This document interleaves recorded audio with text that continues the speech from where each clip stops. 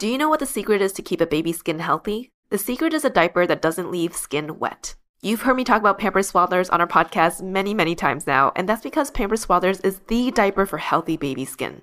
Pampers Swaddlers absorbs wetness better than the leading value brand and provides up to 100% leak-proof skin protection and up to 0% skin irritation. And if you're a fan of Pampers, you've got to check out their new Pampers Free and Gentle wipes, which clean better than Huggies Natural Care and are 5 times stronger, so they resist tearing during a diaper change. With Free and Gentle, mess meets its match. And if you're like me and you love saving and getting rewarded for something you gotta buy anyway, like diapers, don't forget to download the Pampers Club app today and earn Pampers Cash. You can redeem your Pampers Cash for exclusive Pampers coupon savings and rewards. Try Swaddlers with new Pampers Free and Gentle wipes for healthy baby skin. For trusted protection, trust Pampers, the #1 pediatrician recommended brand. Welcome to ABG, Asian Boss Girl, a podcast for the modern-day Asian American woman. My name is Mel. I'm Janet. I'm Helen. And I'm Abigail.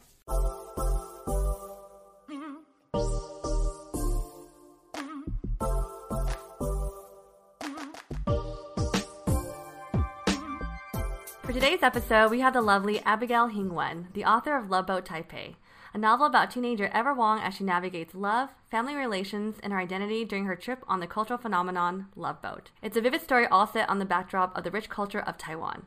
Love Boat Taipei debuted on the New York Times bestsellers list, was featured in Entertainment Weekly, recognized by 17 magazine as one of 7 best new YA books of 2020, and was recently optioned for film by Ace Entertainment, the production company behind the Netflix movie To All the Boys I Loved Before and its sequel, which is written by Asian American author Jenny Han. In addition to being an author, Abigail also works full-time in the corporate world, specializing in artificial intelligence technology, and is a mother to 2 boys.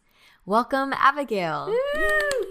Thank you, girls, for having me. It's been so much fun just being a part of your world. No, thank you for joining us. We're so excited. I know our editor, Michelle, who's probably listening right now, is a huge fan of your book, and she has literally told me she finished it in like 3 days. Oh, wow. That's amazing. Yeah. But Abigail, do you mind sharing with our listeners, how did you even get into writing? Yeah, so I have written my whole life. I've always told stories. My brother and sister remind me that they used to come into my room at night and I would just spin all these stories about us and our friends and our cousins going on adventures through the woods in a world with no adults. And I started keeping a journal when I was 9 and really have kept up the practice ever since. So back then, when I go look back at my old journals, they're all coded. So there's like no emotion. It's just like all facts. And I remember what I was writing about at the time. And I know it was like, a boy that I had a crush on or like someone that I was upset with, but I was afraid someone would find them. So I was never really honest about what was going on. And then later, when I felt more secure that my journals weren't going to be read, I would just kind of write how I was feeling emotionally, and that was my emotional outlet. Like if I was just upset, I wouldn't have to explain, I wouldn't have to set up context, I would just dive right in and just like, this is going on, right? But I've always just been drawn to stories, and every opportunity I had in college and then law school to take an assignment and turn it into a story, I would do that. So I would say it's been my whole life, but it wasn't until just even maybe 5 years ago that I really thought I could take it seriously. That's amazing, though. I find it really interesting that you continue to write even though you went to law school. I know you got your degree from Harvard, right? And then Columbia? That's right. It's a government at Harvard and then law school at Columbia. That's awesome. Were you part of maybe writing clubs when you were attending law school? Because I'm sure the law writing is a little different than creative writing, right? Right. So I was on the Columbia Law Review, which is a fantastic, opportunity to grow as a writer and an editor. I wrote legal articles and I edited legal articles.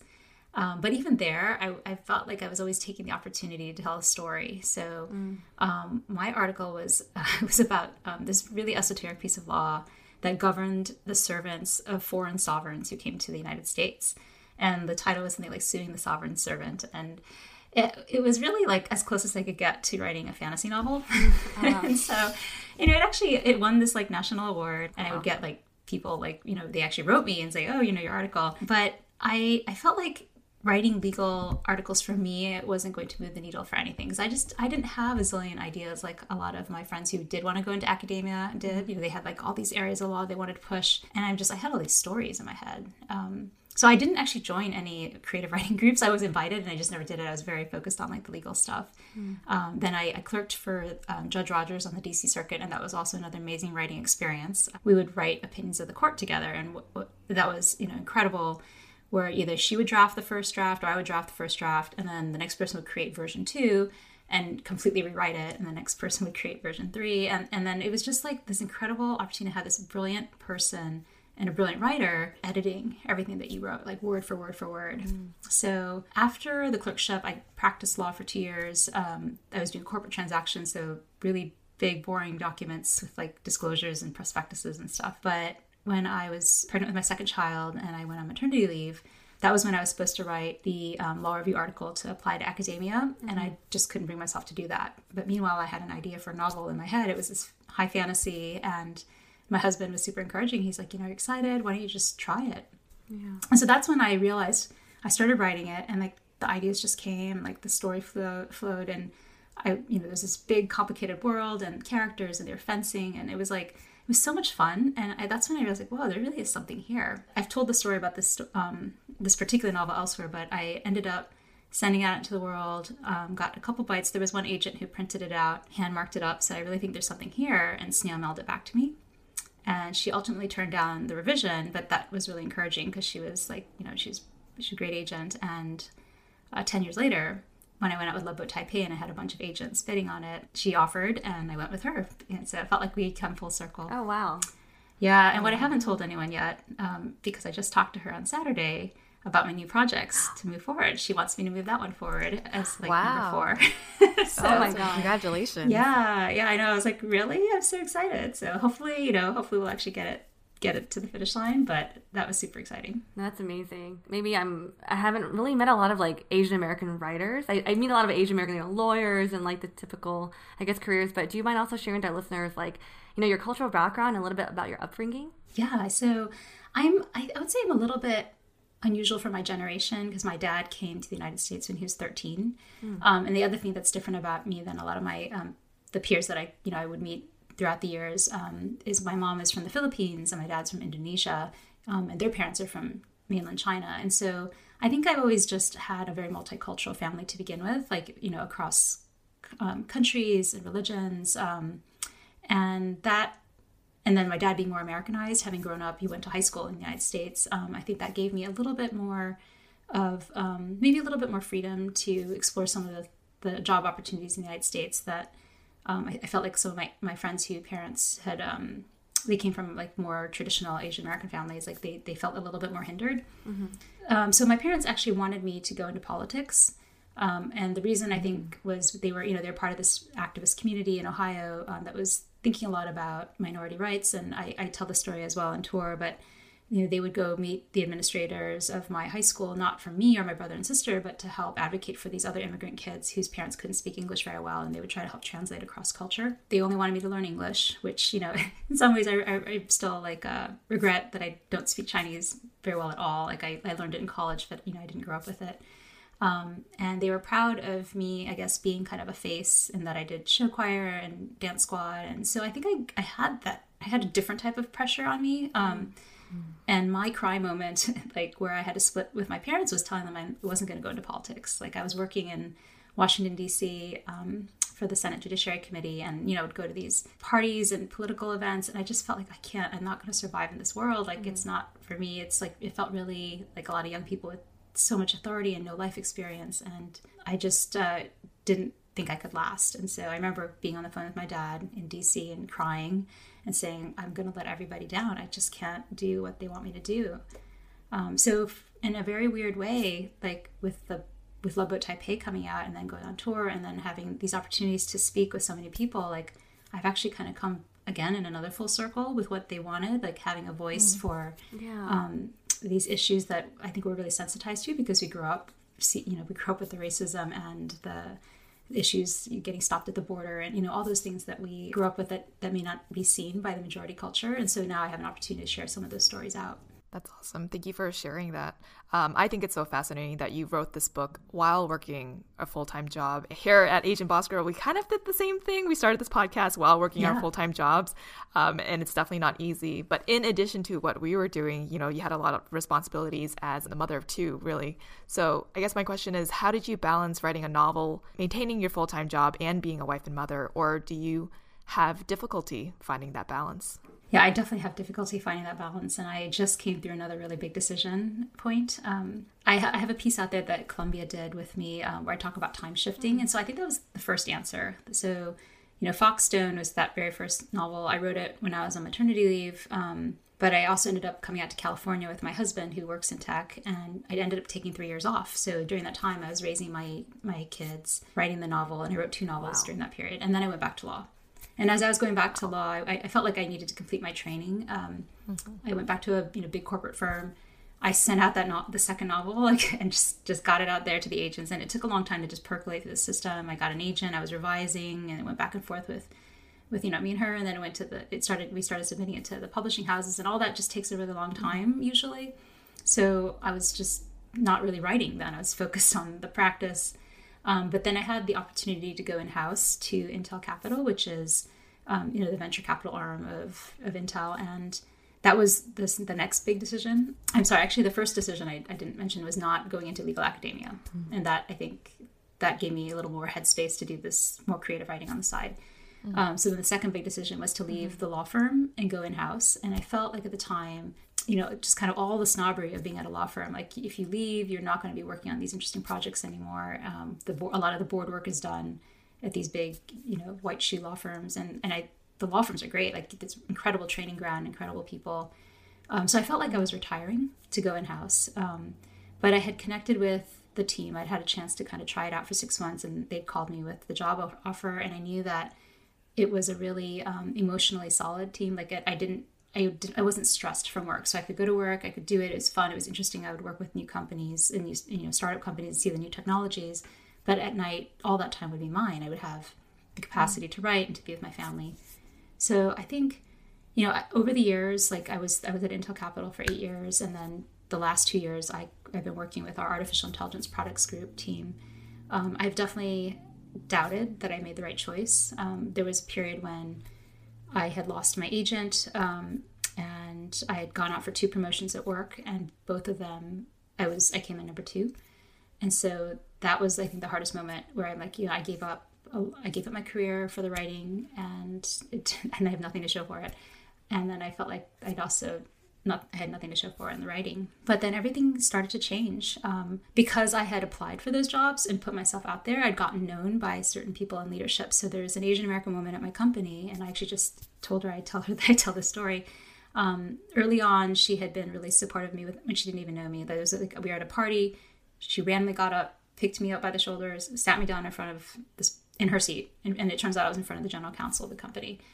And she just did that for me randomly as like another, Asian American woman. So since she had talked me through the promotions that I was going for, she'd seen my resume, she'd seen me do a practice interview with her, and she knew that I wanted to do public speaking in artificial intelligence. And so when I lost the 2 jobs, she called me and she's like, you got to hang in there. It's going to be fine. I've been in your shoes before. And by the way, there's this women's conference. I'm going to send you to speak there on artificial intelligence and public policy. And so that was my first opportunity to go speak at a major conference. And there's a lot of politics around some of the work I was doing, and so nobody could take this from me because there was a women's conference, right? There's just not that many women in our community. So I was protected by her, and I spoke. And then after that, another one of my supporters who had been championing me through the 2 promotions, he gave me the opportunity to speak on AI. I think the first one was Brussels, and then I went on to speak in like Berlin and Beijing, and it was incredible. So it really transformed my career. And then at the same time, Love Boat Taipei went out to agents, had a bunch of offers, then it sold at auction to HarperCollins. And so it was very weird how it just all kind of changed at the same time. Yeah. And so now I just came through another major decision where I had this book, I'm writing the sequel, it hit the New York Times, and then we've got the film deal, and I'm serving as an executive producer. And then meanwhile, my AI job was getting bigger and bigger. So I actually announced that I was departing my company on Friday. Wow. It was a really, really hard decision, which actually says a lot about the people I was working with, that, because everyone's like, why don't you just leave? Like, this other stuff is so cool. Yeah. I'm like, I really, really enjoy these people that I've been working with. And so then half hour after I sent out the note, I got these frantic emails. Wait, we're trying to make you an offer that's going to work for you. And so they, as I mentioned, they suggested that I take kind of a role as a tech evangelist for the company. So it's all outward facing. It's going to continue to do the same things that I've been doing, which is public speaking around technology. And then hopefully hosting and revamping like their artificial intelligence podcast. So so I'm going to try that out and see like how this works for a season, but it's definitely difficult to find the balance. I think every day I question like, do I have the right balance? Am I stretched too thin now? So I think that's what I have to navigate next. Well, that sounds like an amazing opportunity that you can still be involved, but also sort of figure out a schedule that does work for you, because you have so many things going on. Yeah. While you were at work, were you pretty transparent about what you were doing with the book as well as the work that you were doing? You know, it evolved over time. And I've gotten this question a lot because I spoke at a lot of Silicon Valley companies, and there's so many aspiring writers actually hiding in the closet, and they want to know, can we talk about it? Yeah. And I think I actually encourage people to talk about it, but I understand why it's hard. So I did have one woman say to me, she said, like, do you think that the men respect you less because you wrote a romantic comedy? And I was kind of horrified. I said, you know, actually, they're really excited that I published a book, and they want to know how they can publish their books. And so I think sometimes we can be more insecure about the things that we've struggled with ourselves. And so for me, that's actually kind of like the next step in our journey, as, you know, in this conversation, like we need to get over that insecurity and be able to bring our full selves to the table as women. So I wasn't as open. I was open to, I think, with just like a small circle of people initially. But once the book came out, I guess the cat was out of the bag. So I just kind of got more comfortable with that. And so the announcement that just went out about me taking this new role includes that I'm also the New York Times bestselling author of Love Boat Taipei. And that's, I mean, it does kind of blow my mind, but I find that it's really, really encouraging to other people who have these other passions, and they feel like, okay, I can do it too. And it matters. And it's important to my company and to the people around us. That is a beautiful example of how to balance your full-time job and your career, and to not see your full identity as only that, and to be able to feel like you can bring other facets of your interests and other life goals into your work life. I didn't know that there were so many individuals that, you know, are working full-time jobs and maybe also excited about going into writing or write and moonlight on the side. So can you share with our listeners a little bit about the writing industry? So as you said, people are curious, like, if they want to get involved, how do you get a book published? Like, what was that whole process like for you? Yeah, no, great. This is a great question. And I think if I get asked the question in the future, I can point them to the podcast, which would be great. The bottom line is you should read a lot of books, and you should just keep writing. That there's no substitute for just a lot of practice, writing a lot of words, and then knowing the genre that you're writing in. You know, there's many paths to writing, like, and I think there's many reasons why people write. Like, I think for me, for so many years, it was just an outlet for me to express like how I was feeling, and to kind of, you know, take it out of me and like look at it on a page. It also was an opportunity for community, because I would exchange writing with my critique partners, and wow, you really get to know people so well when you exchange your writing. You often don't even know what you're revealing about yourself through your characters. But, you know, if you want to get published, there's certainly the self-publishing route, which has, I feel like, you know, there are some people who do really well in that path. And there are actually some books that will probably be best in a self-published route, like if there's like a very like specific niche market. And then if you want to go the traditional route, which is what most people ask me about, with fiction, you have to write the whole book. Usually it's very rare to get a partial sale for your first novel, because it's quite difficult to make a novel close satisfactorily. It's not like a nonfiction. I mean, nonfiction has its own challenges, but fiction, it really has to have an emotional resonance at the end, and it has to tie together. So write the full thing, and then you write a query letter, which is like a one-page pitch that explains, you know, like, what is this book about? What are your credentials? Like, why did you write it? And then you got to research all the agents. And so the best way is to find agents. I think Publishers Marketplace, I usually recommend a 2-month subscription. This is also on my website if people want to take a look. That'll kind of give you a sense of what books are selling in the industry. And they also have rankings of like which agents are selling the most, or which agents are selling for the large dollar amounts. But, you know, with a caveat that not all agents will post there. There's some fantastic agents that don't actually bother posting there. And the way to find agents, like, you can see who's selling stuff that's similar to you. You can read your favorite authors, like usually in the acknowledgments, they'll think they're agents. And there's also things like Query Tracker or Agent Query, which are websites you could just go on there and see, like, people will actually track, like, so such and such agent is requesting, and this is how long they take to read your novel and get back to you. And so sometimes that can give a little bit measure of comfort when you're going through that process, because it can be stressful to put your novel out there and then not hear anything for a long time. Once you have an agent, then the next step is you revise with the agent, and the agent will pitch your book to the publishers. And so a good agent is going to know what editors like and what they're buying. A really good agent will know if an editor is a dog person or a cat person, and if they've just bought, a bunch of one type of book, that they might actually be looking for something that's orthogonal to that. And so that's, that's all an art form.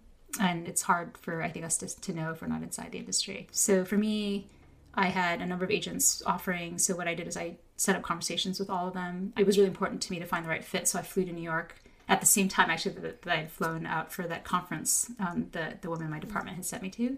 So I had a chance to meet with them in person and really get a sense for who resonated with the work the way that I resonated with it. And Joe Volpe, who I went with, there was one thing she said about the Gang of Five in my novel. I told her they're my favorite side characters because they're not even that big to the plot, but they kind of randomly come out. They speak their pieces. They're so insecure about their masculinity, and at the end they kind of reclaim a lot of the stereotypes that they are angry about. And she said they're like the Greek chorus. I was like, yeah, that's it. That's exactly what they are. And I hadn't thought of it that way, but it was perfect. So that, plus I went to her office and I just felt really, really comfortable there. I kind of knew that she was the one. So then the next step, so she sent it out to a bunch of publishing houses. There was a lot of interest. So I spoke with each of the editors and could get a sense of their vision for it. And then she held an auction and they kind of bid. And we ended up going with HarperCollins for a number of reasons. And for me, one of them was that they had the biggest vision for my career and for the books. Wow, that was awesome. Thank you so much for pulling back the curtain and sharing with us and our listeners the whole entire process from the perspective of someone who is the writer. When you had coffee with Mel and myself last time, you shared with us from a consumer's perspective, there are aspects of your participation in book buying that also is kind of industry specific and knowledge that people maybe don't know in terms of, I think, what affects rankings and ratings.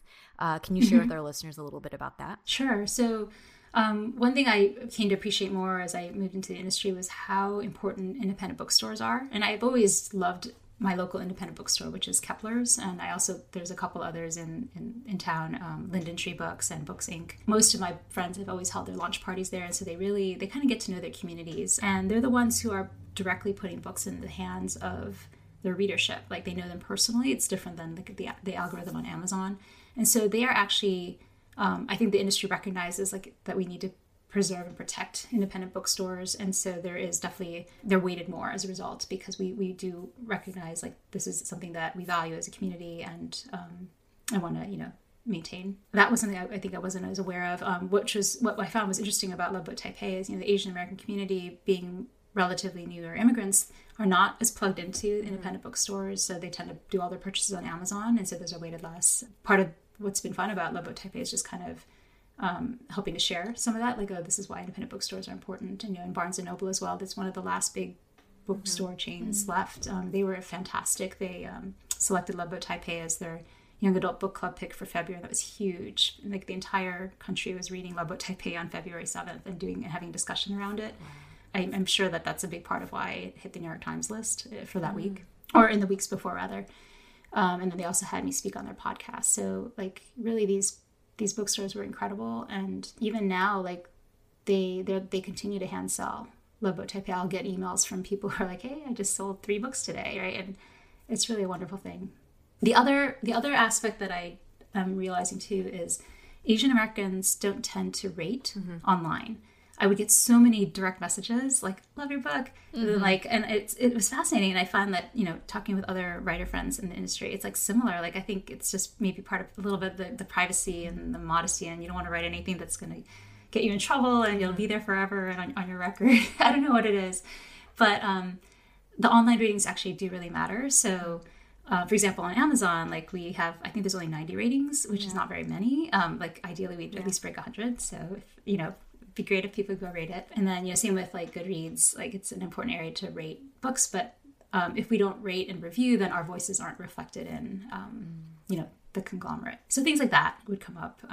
And similarly, I think in the movie industry, there were boxes that people found they weren't falling into. So I did a talk at Google with the Farewell producer, and she said that because the Farewell was 80% in Mandarin, it was confusing whether they were a foreign language film or an American film. And so things like that, I think, have to get worked out over time. No, I think after you shared that information with me and Janet, it really just set in. I was like, oh, wow, I feel like there's a lot of Asian Americans on Yelp leaving reviews, but why is anyone, reviewing books and, content as much? And I know we did a giveaway the past month for Asian American Heritage Month, and I wanted to ask you, I was like, oh yeah, like I remember Abigail mentioning that we should buy your book not from Amazon. So then you mentioned Barnes & Noble. So we bought the book off Barnes & Noble for one of our winners. So thanks for sharing that information. And thank you. Thanks for supporting the bookstores. No, of course. And I love Amazon. Like I have friends who work there. But yeah, the independent bookstores and the brick and mortar stores, they have a special place. Amazon doesn't need any help. They're doing really well. Yes. Yeah. Thank you for sharing the the insight. I'm also curious, like what is your evaluation of like the publishing industry, as an Asian American writer? It's really come such a long way. I'm so encouraged. Like 15 years ago, there was a story in the industry that I shared on tour. I probably shared with you guys last time I saw you. About a girl who was asked to change her Chinese American boy character to a white character before they would publish it. And she talks about this and says it was like taking a spoon to her heart, but she did it because it's really hard to get a book contract. Yeah. And, look where we are today. Like there's this whole We Need Diverse Books movement, which was started independently by some authors, including Ellen O. I feel like people have really embraced that and they really understand it.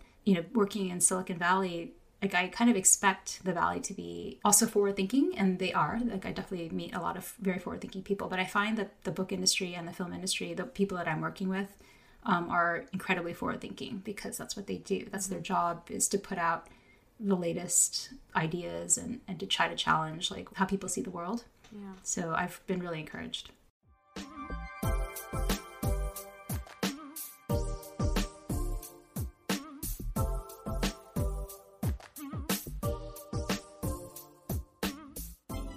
Skillshare is a sponsor of today's episode of Asian Boss Girl. In this episode, we interview Abigail, who shares with us her journey to becoming an author. Have you ever thought about picking up an interest, like writing or even poetry? Skillshare offers tons of classes, content, and community workshops to develop those interests and turn them into real-life passions. They offer topics like creative writing bootcamp, writing for expression, how to make your words more artful and lyrical, and for any of you having difficulty with those Instagram captions, even a class called Instagram Poetry. Explore new skills, deepen existing passions, and get lost in creativity with classes from Skillshare. Skillshare is also incredibly affordable, especially when compared to pricey in-person classes and workshops. An annual subscription is less than $10 a month.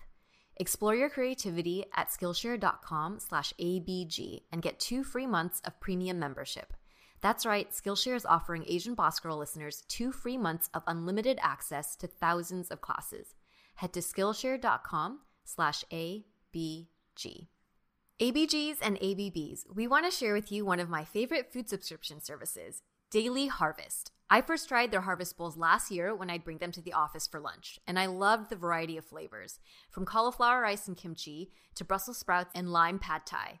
The bowls are even better when you top them with your favorite protein and grains. Daily Harvest is helping me beat the heat with their refreshing smoothies and delicious scoops. Their new plant-based ice cream. Scoops are free of additives, preservatives, and fillers because they're made with whole, nourishing organic ingredients. And not only is their food nutritious, but it's beautiful too. I recently tried their kale and sweet potato flatbread, and oh my god, those shades of purple and green were almost too pretty to eat. They have harvest bowls, soups, smoothies, chia bowls, and dessert bites too. Keep it simple this summer with Daily Harvest. Go to dailyharvest.com and enter promo code AsianBossGirl to get $25 off your first box. That's promo code AsianBossGirl, one word, for $25 off your first box at dailyharvest.com. dailyharvest.com.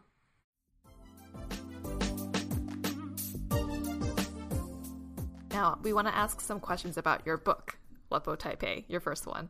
Can you share with us what inspired you to write this book? So this one, I had gone on Love Boat myself. I was a presidential scholar in high school, and the Taiwanese government would go through the list of all the major high school awards, like Koch Scholars, Prez Scholars, and there were a couple like Westinghouse. Everyone with a Chinese last name would get this trip for free. So I showed up in the summer after my freshman year of college, thinking I was going to learn language and culture, which is what this very nice letter from Chantan said. And then what I found was like, oh, there's this program nicknamed Love Boat where the kids are just totally not supervised and everyone goes crazy. They go clubbing, drinking, dancing, taking glamour shots, and it was like the party of your life. And so I think this weird story has just always been in me. Like, wow, what a weird experience. And you'd go to parties and you'd find out like, oh, you went on the boat, and you'd have this moment where you could talk about all these crazy things that happened. And it was kind of like the best kept secret in the community, where a certain group of people knew about it and people had friends who went on it, but like, most people outside the community didn't really know about it. So I was at a friend's house and we were just talking about it. Someone's like, someone needs to write the story. So I did. It's dramatized, it's all like, I think I kind of gathered like some of the quintessential stories, but like it's all dramatized. The characters are all fictional, but I had a good time. I think what was exciting for me too is to showcase like this side of Asian Americans, this incredibly fun-loving, like rule-breaking, side of people who fall in love and they make stupid mistakes and they recover and they become better people. Like all that I think it's a real part of the community, but we don't really see that as much in the media. And, so I think for me, it was important to showcase that diversity within the community. And the book itself ended up having 30 different characters. And, I wanted to kind of have that array. It's been exciting to see that and people responding to all those characters and finding themselves in different ones. Thanks so much for sharing your experience on Love Boat, Abigail. We're curious to know, can you explain a little bit about maybe how long the program was and also maybe the different types of people that you met? Did they inspire the characters in the book? Are you still in contact with some of them today? Yes, a great question. The program has varied in length over the years. So there's a documentary out by Valerie So, and she kind of talks about some of this. My program was 6 weeks. I know that right now, today, it's a 3-week program that's focused on the tour around the island. And then for the book itself, I ended up expanding it to 8 weeks because I wanted the kids to really have time to develop these relationships. And as for who these characters are, I think, in some ways they're all me in different ways, but they're also just, there's not one that's a particular, Rick is a little bit like my husband because he played football in high school and he played sprint football at Princeton. I danced ever. But Sophie, her drive just to get married, part of that is other people, but part of that's me too, actually. It's funny how for Sophie, her journey is recognizing there's so much more to her than just getting married to a rich guy. She gets challenged. I'm spoiling this for some people, but average challenge is well, you're so smart, why don't you go make your own money? And I think there's a part of me, even despite people, I think they're surprised when they see that, when they see my career, but there's still a part of me that's a little bit like that, not recognizing that you have these abilities and needing that extra outside push to even go further than you thought you could do, than you kind of the goals that you set for yourself. And then Xavier, with his learning differences, that was actually really important to me because, we have them in our family and that cognitive difference, I think that's in some ways a new frontier that we haven't fully explored. 20%, I think, of boys in high school have gotten an ADHD diagnosis, right? And so when that many people have that certain type of brain, then is that really a learning difference anymore, or is it just another kind of diversity? And I find in Silicon Valley, especially, a lot of entrepreneurs have some form of learning difference, like ADHD or dyslexia or autism, and it actually, that's part of why they're so good at what they do. So I think for me, I like exploring what does that mean, and my second book I think explores that a little bit more. I think as you're describing the characters, because I'm actually reading your book right now, and I think I'm a little bit halfway through, so I don't know the ending yet, but when I'm reading about Rick, I'm just oh, he's kind of cute. Or it's funny because then the way you write about these characters are really descriptive. And I'm oh, as I was reading about Xavier, I was I think Janet would be into Xavier. Or just you can picture these, because these characters really do come to life with your writing. So I think it's really amazing. I feel Love Boat, it's just such an interesting phenomenon too. Because I think I shared with you, Abigail and Janet, during our coffee. But I mentioned this in one of our first seasons. But as when I first moved to LA, I took a lot of side jobs to kind of make ends meet. And one of my first jobs was I was working as Valerie So's, the director of Love Boat. I was working as her researcher. So I would research different people and articles about Love Boat. It's kind of cool how you guys both kind of came together. And then when I saw this book, I was oh, this is so fun and amazing. Because I actually wanted to attend Love Boat myself. Because I heard, the potential to meet a mate and make a bunch of friends in Taipei. But yeah. I'm also curious because, it's called Love Boat. Did you meet your husband on the trip or no? Yeah, so he actually went a couple summers before me. Oh. So, yeah. So we actually, so we didn't meet there directly, but we met through, friends of friends. And there's I feel the Love Boat community just kind of the community in general, everybody kind of knows everyone. And I talk about this in the book with 2 degrees of separation. I'm sure it's not the case, but it feels that way. Yeah. So Love Boat definitely is something that has connected us. We've talked about it a lot. It's shaped both of us. I talk about the two main takeaways from Love Boat is one is you're healed in terms of your cultural understanding, if you needed to be healed. I did, certainly. And then 2 is that rebellion, right? You're free to rebel in a relatively safe place all summer and find out what are the consequences. And I think that helps to develop better leaders, especially in Silicon Valley where we're looking for disruptors. And so I think my husband and I have some similarities in that sense. And, definitely when I was writing this book, there's a lot of stories that I drew from his experience. For example, the blue pipe that they sneak out over, that was him. I did not sneak out over this blue pipe. I didn't even know it existed, actually, until we were talking about it. My friends and I just ran out the front door. And, and then he was into like the beer gardens and the snake blood sake. I did not touch any of that. But I did the glamour shots, which he didn't do. So, it was kind of fun to pull all those together. I love how the glamour shots are part of this. I don't think I've ever read a book with glamour shots in it before. I feel like we always have one of my friends who used to go back to Asia, that's like the one thing we all have to do, right? Take those shots. Helen, I think you have some, right? I do have some when I went back to I went to China from high school. You share them along with the episode. Oh no!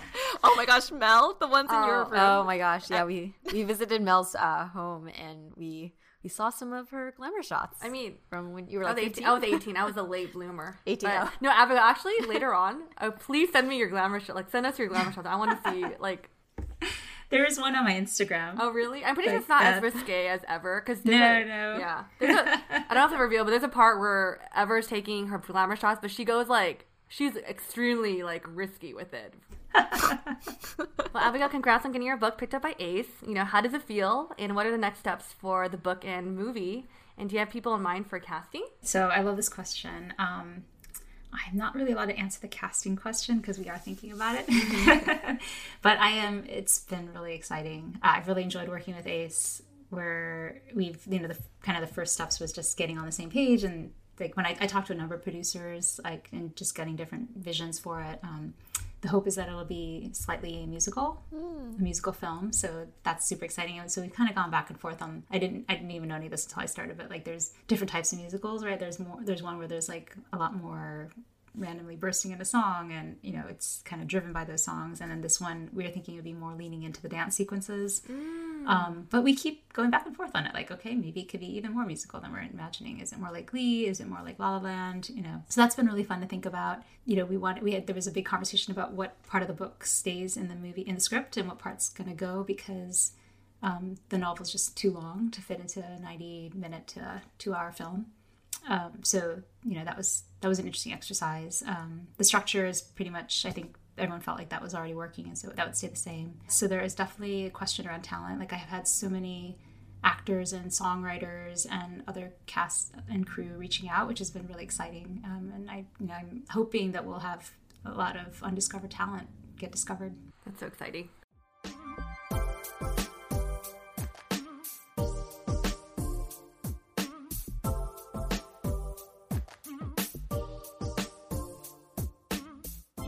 Here at Asian Boss Girl, we want to make sure we're constantly challenging ourselves creatively. A big part of our business requires a lot of design and presentation. Whether it's crafting aesthetically pleasing social posts or designing marketing decks for our partners, we're always on the lookout for ways to create eye-catching content. We recently discovered Issue, an all-in-one platform to create and distribute beautiful digital publications. It's designed for creators, marketers, or anyone who wants to take their content to the next level. As we plan our next line of merchandise, their lookbook templates are great in helping us visually plan our next photo shoot. Issue is also easy to use. You simply upload your PDFs and files, and Issue transforms them using your vision and customizable templates. Everything is optimized to post on your website and social platforms like Instagram and Facebook. Join the millions of Issue users and discover new content today. It's free to get started with Issue. Go to issue.info/ABG to sign up for your free account. That's issuu.info/ABG to sign up and let them know you heard about it from our show. Remember, that's .info, not .com. Go to issue.info/ABG to set up your free account today. Do you know what the secret is to keep a baby's skin healthy? The secret is a diaper that doesn't leave skin wet. You've heard me talk about Pampers Swaddlers on our podcast many, many times now, and that's because Pampers Swaddlers is the diaper for healthy baby skin. Pampers Swaddlers absorbs wetness better than the leading value brand and provides up to 100% leak-proof skin protection and up to 0% skin irritation. And if you're a fan of Pampers, you've got to check out their new Pampers Free and Gentle wipes, which clean better than Huggies Natural Care and are 5 times stronger, so they resist tearing during a diaper change. With Free and Gentle, mess meets its match. And if you're like me and you love saving and getting rewarded for something you gotta buy anyway, like diapers, don't forget to download the Pampers Club app today and earn Pampers Cash. You can redeem your Pampers Cash for exclusive Pampers coupon savings and rewards. Try Swaddlers with new Pampers Free and Gentle wipes for healthy baby skin. For trusted protection, trust Pampers, the #1 pediatrician recommended brand.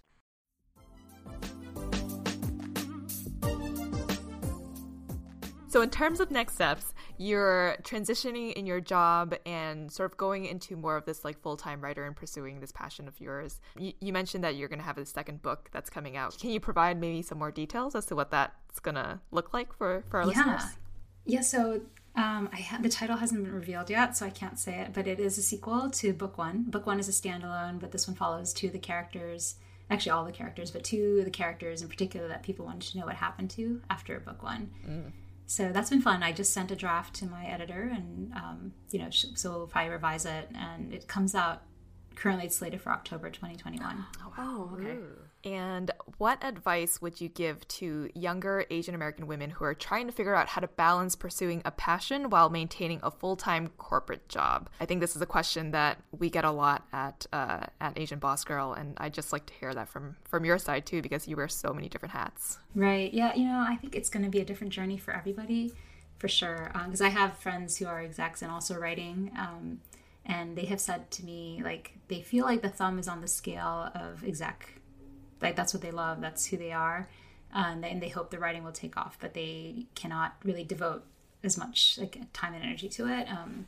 But it fuels them, and it's like it's definitely their kind of their outlet and their way of building community.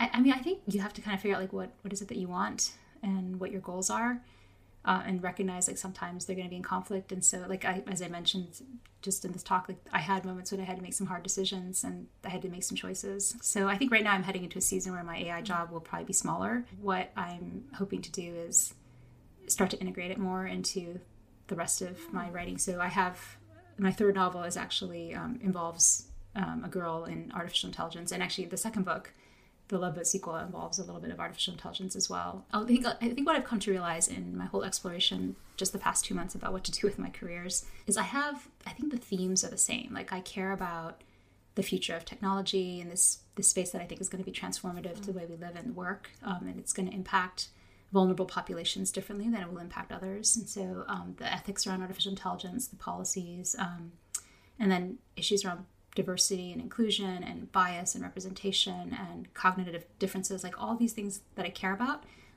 I can advance them in multiple ways. I can advance them through my job. I can advance them through thought leadership and creating like a podcast talk series, or in my nonfiction writing, or I can advance it through novel writing and maybe potentially some films and women in tech and women leadership. That's another theme. So I think for me, like I understand now, like okay, these are the things I stand for. And so the choice for me is just about like, how is it that I'm going to execute on them and with which partners at which time? And I think that is going to kind of constantly shift throughout my life. That was beautifully wrapped up, Abigail. Thank you so much for, sharing that. I know we kind of introduced you as like, you do all these things and, you wear all these hats. So it's beautiful to, I think, a lot of our listeners can relate to the desire to want to accomplish a lot of different things. So I think that mapping where you say, okay, I'm going to focus on what are the things that I care about, what are the missions, and then be open to that being able to be executed in a multitude of ways, is an incredible message. So thank you for sharing that. And thank you for being here with us today. We really admire all of your dedication and your persistence. And we're so excited to see Love Boat Taipei become, a movie and to check out your next book. Can you share with our listeners where they can find you, either online or elsewhere? Yeah, the best way is to sign up for my newsletter on my website. It's abigailhingwen.com. And I will be sure to send out notes about casting and like any information I have that's, relevant to the community. And I also send out updates about the books and other things. And then I'm on social media, Instagram, LinkedIn, Twitter, and Facebook, and it's the same handle across all of them, Abigail Hing Wen. Awesome. For our listeners, we also have some partnerships that we are happy to share with you all, like BetterHelp, Daily Harvest, and Ritual. Look for links and codes in our show notes. And for more partnership discounts, head to our website, asianbossgirl.com/partners. Yes, you can also find us on all the podcasting platforms. You're Asian Boss Girl, so follow us on Spotify, subscribe to us on Apple Podcasts, and leave us a rating and review. If you'd like to support us through monthly donations, you can do so at anchor.fm/AsianBossGirl/support. We are also very active on social. Our handle is @AsianBossGirl. If you resonated with today's guest and episode, screen cap the podcast, tag us, and we can reshare on our IG story. You can also find us on YouTube, where we have started posting a couple of different videos @AsianBossGirl. And thank you to our super talented editor, Michelle, for working all her magic on our episodes, including this one. Thank you again, Abigail, for being with us today. Thanks for having me. Catch you all in the next episode. Bye.